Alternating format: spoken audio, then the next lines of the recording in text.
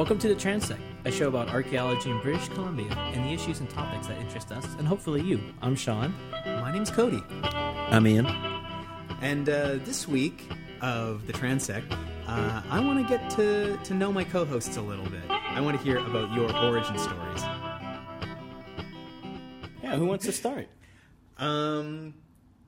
Let's have you take it off the top there, Sean. Oh, man. All right. So, I came to archaeology in a couple different forms, a couple different waves, I guess. One, as a youth, I grew up in a really small town in northern Florida, a real small town of like 5,000 people. And there was two things that I spent my time sort of observing. One was sort of like the racial tension in the town and sort of trying to understand at a young age why people had such resentment for other people based on something so arbitrary as skin color. And the other time was pretty much walking in the woods with my dog and finding things like bifaces and pottery and stuff. So having an understanding that there was sort of a deeper past in the area that I inhabited. The other end of that, too, is my dad used to take me down to the Natural History Museum in the University of Florida in Gainesville. So I'd always like spending a lot of time going through the rooms there and just looking at sort of the artifacts and the dioramas and all that kind of stuff. Was your dad a history buff? No, but he always kind of had interest in history in general, and he sort of cultivated that a bit with me by taking me there all the time because I had such an interest. Yeah, so like he would always kind of like play to that, and he always had an interest when I found things and stuff, and trying to understand as a kid as you do and you find things. And then the real change, I guess, was when I went to university. Obviously, I kind of knew at a young age I wanted to do anthropology because of sort of my upbringing and thinking about the issues I was witnessing as a kid and trying to understand that. And just sort of thinking about that and the social processes around that. So at university, second year, I think I asked my professor, Suzanne DeFrance, if there's any professor that needed help. One was a new professor named Ken Sassman, and he made room for me to sort of come by and volunteer. And I ended up volunteering in his lab like 3 days a week. And over time, he just was kind of surprised that somebody would show up for free and just kind of like sort shellman and all that. So he just... And in the end, he ended up taking me out in the field that summer to Stallings Island in Georgia. It's one of the earliest pottery sites in North America. And that's kind of where I sort of like got addicted and got hooked. The thing that's interesting about that is I kind of transitioned away from the Southeast because my training's in Polynesia, right? I'm a Polynesian South Pacific archaeologist that now works in British Columbia. So I liked working in the Southeast, but one of the things that was struggling for me was just sort of the lack of sort of indigenous people, obviously because of the traumatic history and what was going on through the early days of the buildup of the U.S. Nation, right? So that was something that bothered me, and it really came to the forefront when we recovered human remains, and we had to sort of get, NAGPRA was new in the early 90s, and we were trying to find out, well, how are we going to deal with this? Well, who's going to come out and assess this? And I really didn't understand it because I was like 18 or 19 at the time and trying to understand what was really going on. But that's what bothered me, the lack of sort of like the indigenous community, that we couldn't really interact with all the, you think about all the ethnographies you read in school and the interaction and sort of an alternative reality and trying to understand the deep past was frustrating for me. And that's kind of what transitioned me to the South Pacific, because I always sort of liked reading about stuff in Polynesia, people in the islands and the communities, and sort of working in that village level.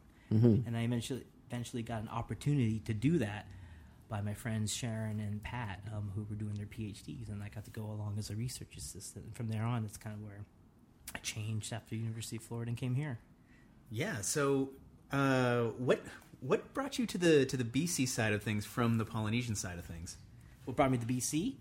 Oh, okay, from Polynesia. Yeah, when I was finishing my PhD under Dr. David V. Burley, you may know the gentleman. Okay, I know Dave. Yeah. Fuck. So. I had to sort of like make ends meet, and I started teaching a little bit at Kwantlen, and I still do, Kwantlen Polytechnic. But then there was an opportunity to work locally on the Lower Mainland on the Fraser River on a large site, and my wife was the one that really encouraged me. She's like, "You would love working with local community. You should go do that." So I thought it was going to be a smaller stint, just for 6 to 8 weeks. Ended up turning into sort of like a full-time job. But that's sort of what transitioned me. I was finishing school, writing, and then I was working in the field every day. And that's sort of where I've kind of stuck with it now. Very cool. Mm-hmm. It's not that cool. No, I like it's so fascinating to me because everybody comes to this from such a different place. for example, Ian, if you'll forgive me, I'm gonna jump in. Go here for it. Next. So I'm gonna commit a cardinal sin here, a cardinal archaeological sin, and start talking about dinosaurs. You put your booze back in their boo bags. I was a very, very young boy when my aunt took me to Jurassic Park for the first time. I think it was like 4 or 5 years old, just way too young to be. Wait, like which one? The very first one, Jurassic Park, the original Jurassic Park. Okay. My Aunt Sharon kind of was supposed to be babysitting me and took me to go see Jurassic Park to just kill 2 hours. For shame. Which, to the real horror of my parents, this 5-year-old has just now, witnessed men being bitten in half and all that. In the toilet scene. The famous toilet scene. Yeah. So the end result of this like minor indiscretion on my aunt's part was that I became absolutely obsessed with dinosaurs as a young kid, as a lot of young boys do. Dinosaurs are a pretty common thing. But from that, my parents never heard the end of it. It was constantly just, I want to go to Drumheller. I want to go to the museums. I want to go see the bits of the dinosaurs and stuff. And kind of through that, I started to get like a little bit of an idea that, oh, wait, there's other stuff going on here other than dinosaurs. Like the history of humanity is just out there for you to look at. But then I became a teenager, and I was a very, very angsty teenager, and for a very long time I was going to be in a popular emo band. I was that was going to be emo. That was my next question. Yeah, that was going to be my thing for a long time, and until I went to university and I enrolled as an English major, and was trying to get my courses all set up. But being me and being a procrastinator, I waited too long, and by the time it came time for me to enroll and everything, the course I wanted to take in English was totally booked up. And I was looking through the SFU website trying to figure out what else there would be that would allow me to sort this out. And one of the options and also archaeology is alphabetically at the top of the list. Yeah. And so is that how we all got into it? I just, archaeology, click. So I enrolled, and it was a class with Ross Jameson. It was Archaeology 100 with Dr. Ross Jameson. Wonderful course. And great course, great guy. Yeah, so I took that course and kind of just had this like wave of not just nostalgia, but just realizing that, oh, wait, this is a part of me that I had just not paid attention to for the last like 8 years. Mm-hmm. And yeah, I fell right back into that whole kind of mindset and fell absolutely like head over heels in love with the discipline. The physical aspect of it, the tangible touching of, the past. I absolutely love all that stuff. Yeah, it is. It's sexy. It's, it's very, it's physical. But that's what's great about it, right? You get that part where it's like physical, but you also get sort of the mental side of it too, the thinking and the writing that you talk about with your English, everybody right? that I've met loves. It's like a pairing of those two, like very intellectual, very physical. You can dig a hole, and then you can think about it the rest of the day. Yeah. Yeah. And so, since then it's been archaeology nonstop for me, and I'm making a podcast about archaeology, so that's where we are now. What about sound engineer Ian? Oh, my origin story in archaeology? Well, it's not as like grandiose and not as like meaningful as your stories. Like my trajectory was I remember I would go in the woods behind my house, and I found this pit of like smashed bottles. And I would go down there, and there was a bunch of bottles smash bottle culture. Unsmashed. Is that Pittsburgh? No, this is outside of Philadelphia. Another small East Coast town. Yeah. What else are you gonna do? Smash bottles. Yeah. So I would go down there and I would smash bottles, and then I got to thinking like, why is there this giant pit of smashed bottles here? And I started thinking about like material culture. Like who is this person who comes out to the middle of the woods? There's no access, and they just smash a bunch of bottles.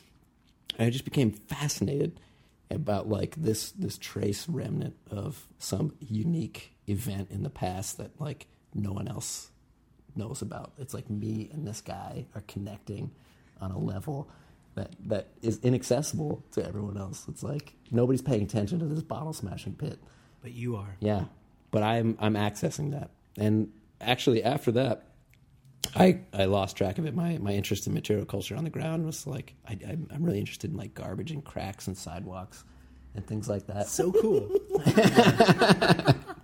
But then I got into historical archaeology, right? And I still get crap about this all the time for like the archaeology of the recent past, but I like the application of archaeological methods to like our everyday life, just like material culture that people don't look at.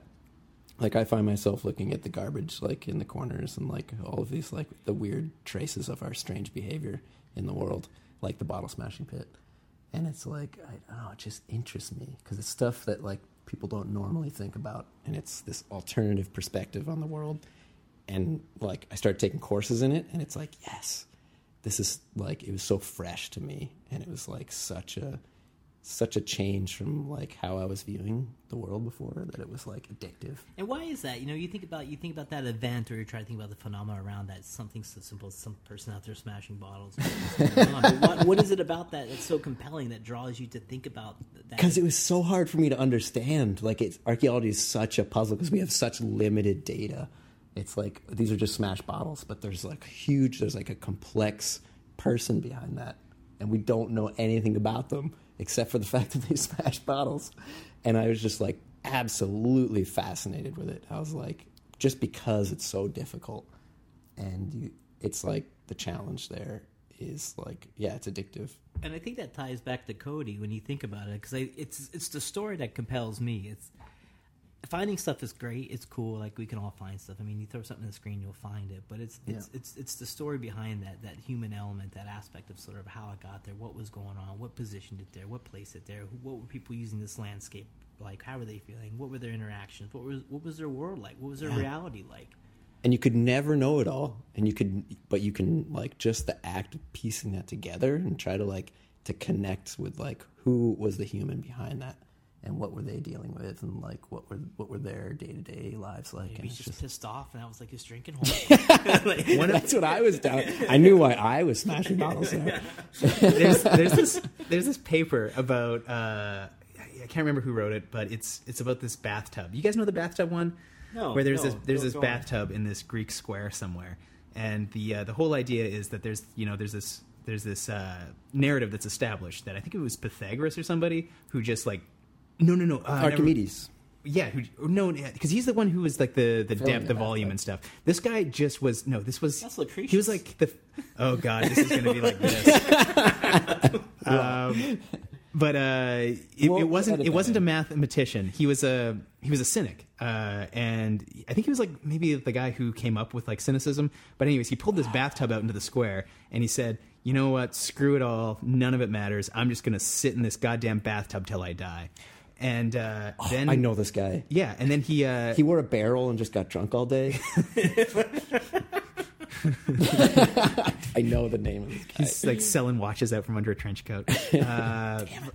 But anyways, yeah, and he's the only reason why we know that bathtub is in that square is because we know that this guy dragged it out there to like sit in. But if you're like an archaeologist and you're not equipped with that narrative, like, okay, this is going to be a tough one to explain. Yeah, there's a lot out there that's totally inexplicable. And you think about your day-to-day actions, and you're like, how would someone interpret this? And it's impossible. But yeah. there are things. There are like regularities, and there are ways to get at it. But it's just it's difficult, and I like that. Yeah. When you think about yourself, and you think about yourself as an archaeologist, I mean, how do you wake up each day like, pumped that that's what you do, or do you have things on your mind, or do you feel that it gives you a different sort of perspective on the world, the way you evaluate things and look at things? Because I always think of myself as an anthropologist first that does archaeology, so that sort of like informs sort of my perspective on the world and interactions, and my own biases and flaws. Right? I just wondered, like, do you think differently in a sort of way just because of that sort of experience and training? For me, one of the things I struggle with every day is not just treating it just like a regular old office job, because you're writing a lot of reports. Sometimes it gets very formulaic, and before you know it, you might as well just be an accountant somewhere. And it's sometimes you get in a loop like that, and I can guarantee for me that the thing that will snap me out of that is a quick step into the field with some real human beings who we're dealing with, maybe their ancestors or their material culture, and that always is like, oh, wait a second, you're not just a guy punching numbers. What you're doing might matter to a group of people. Yeah, and I think that's a theme we're gonna come to a lot throughout these podcasts, and come back to sort of ownership and sort of indigenous communities and sort of heritage there. But I agree. I think Ian and I were just talking about this the other day. Sort of, you can get sort of lost in that world, like you're saying, Cody, and just sort of like not really thinking about the ultimate goals here or the ultimate outcomes of what you're writing and what you're producing. Especially because you're kind of removed sometimes from the communities. You're not like co-producing it in some cases. Sometimes you are if you get to work on those kind of projects, and sometimes you're not. So that can really sort of like get you down in the dump if you don't have sort of a perspective. And I agree. I think going into the field and being alive and seeing things and hearing stories and hearing about places is really important to sort of ground you and sort of refocus of sort of what you're doing. Yeah, and it's like when you're out there alone, if it's just you interpreting something, you've got nothing to go on. But the story becomes so much richer and more meaningful when you're with ancestral groups. Like when you're listening to stories about the place, and when you can fill out that narrative, it becomes very important. And yeah, you feel that when you're in the field, and it kind of reaffirms it every time you go back out and you're dealing with people who are invested in the place and who are talking about their ancestors, and you have these physical objects in your hand. It just makes that connection very immediate. Yeah, I think this is something we probably should, at least talk about. I mean, we all work in consulting archaeology right now, but we have experiences in different areas. I kind of want to hear sort of more about sort of like your personal experiences with maybe sort of your research or maybe your field schools or things that sort of expose you, sort of how you sort of think about what you do as a practice, that maybe how you apply that sort of in this kind of world that we inhabit. For me, it's the academic part for me was a lot of fun when it was fun, and a lot of not fun when it was not fun. It's everybody knows that it's a bit of a struggle. I by no means was the hardest working person in my cohort. I loved what I did, but yeah, it was just for me. It was just this. I don't know. The process of like the result of the research wasn't what I was really specifically interested in. It was more just like the continuing participation in the process of archaeology. Like the paper would ideally come out, and it would be good, and it would say a thing, and it would maybe prove a thing or help someone to do something in the future. But like the reason why I was like paying the tuition and showing up for lectures and seminars was to participate in like the community of archaeology. And that whole side of it was really, really important as well. The one thing that I will say about academia versus consulting is the social aspect of it is a lot more important in terms of like your peer group or your cohort or like the supervisors or the department as a whole. You're interacting with a ton of people with a very diverse set of interests, and just participating in that regularly is really rewarding.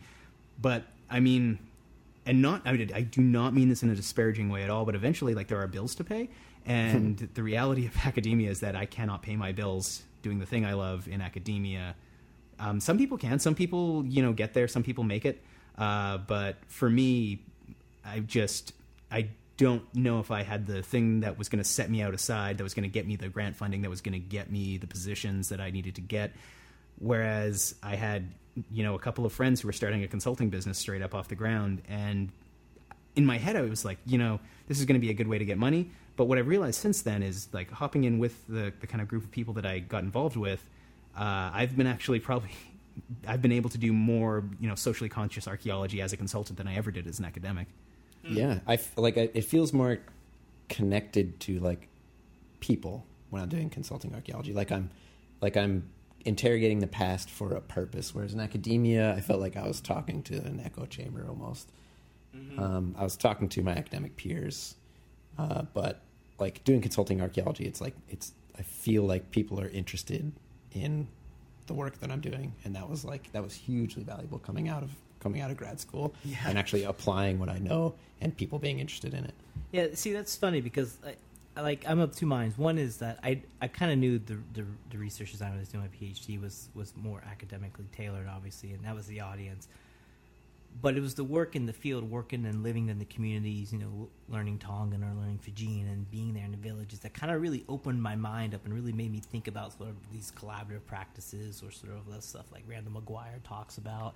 these ideas, sort of this praxis, and sort of this activist archaeology. And a lot of that I learned when I was younger by leaving the Southeast, kind of come full circle, and going to the Pacific and being exposed. I feel like that was really my birth, where I really became an anthropologist, is working in the Lao group of Fiji, and then eventually, Tonga. And that's sort of the things that stick with me the most and that are sort of resonate. So living in the village, showing kids coming by after school, digging with me, having them be proactive and participating and talking about it, and hearing elder stories, and then showing them the profiles and where things are coming out, and explaining sort of the archaeological side. And it was that value, sort of that relationship there in the field that was sort of cultivated. And I still have feelings for those places, and I feel like there's more I need to do there for the communities. But I try to take that mindset here to BC, because it's just, there's so much going on socially and culturally and politically that we just really need to be cognizant of that. And I find, like, academia maybe sometimes, you're trying to do it for your own social status, and, you have to sort of drive these things and meet these needs so you can be an upstanding academic, get tenure. And there's both good and bad about, being in the private sector and being in academia. Mm-hmm. But I guess with my initial question, I was trying to pull from you guys, like, what do you think you learned that maybe sort of this sort of tangential, sort of this intangible stuff that you really sort of informed your sort of ethos or outlook to sort of help you practice archaeology in a way, like you're talking about, both of you have mentioned, that's more relevant maybe to the communities or more meaningful for yourselves as well? I had to say, in academia, it was Al McMillan and Denise St. Clair's project out in Barkley Sound, which was that was academic work which was hugely meaningful for the communities in which they worked. Like a 40-year project, long-term investment with community elders, and like an ethnography that was super detailed, and just working in that project was extremely valuable. And like I did at that time, like I felt like I was impacting people's lives by doing it. And just being able to continue those long-term projects is what I want to do in consulting archaeology as well. For me, I had the unique privilege of taking a specific course at Simon Fraser University called Archaeological Theory before I ever set foot in the field.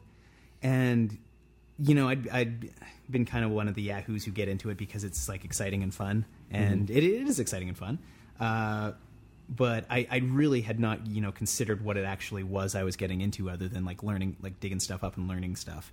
But I took this archaeological theory course with, the prominent archaeological theorist, George Nicholas, and Dr. Nicholas, who I know is listening to this. I know you're listening to this, George. You're out there, George. We know it. I hope you're enjoying it. That really informed kind of just, it equipped me with the tools to think about, what I was doing responsibly, and not be such just a yahoo out there with a shovel. But there's that aspect of it, and then there's that meeting of you and the people that you're working with, because in BC Consulting especially, it's since I've been in the field, it's kind of unheard of to not have a member of the community out with you. I'm pretty recent to it, so I know that other people will remember a time when that wasn't the case. Mm-hmm. But for me, showing up with those people there and just kind of like, oh, here is somebody who is holding me accountable, and is also interested that maybe I have a thing to offer them in terms of my weird understanding of how shell decays, which is like it's like a tool for communities to use. It's like you have a certain weird understanding of material culture, and you can use it to illustrate a story better. And I see myself as being able to interpret this your shell, maybe I'm like nails and cans, and using it to help bring a story to light. Yeah, and I think it's just another narrative, another perspective. I don't really sort of weigh archaeological knowledge as outweighing sort of indigenous oral traditions or stories too. Mm-hmm.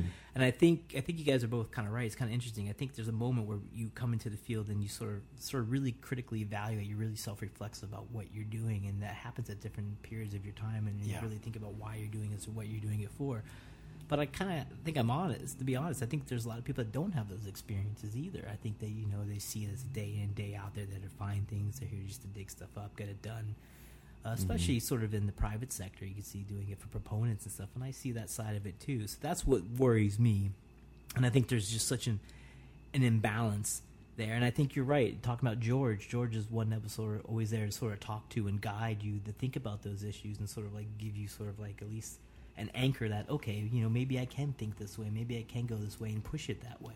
I've got to come totally clean though. Like I've lived a blessed, you know, I've experienced set of experiences when it comes to my experience in archaeology, in that I went to a great school that was, you know, really, you know, conscious of a lot of the issues that archaeology has, and, you know, its use as a science as well as its use as, you know, a tool for, you know, social. I don't know what the word is.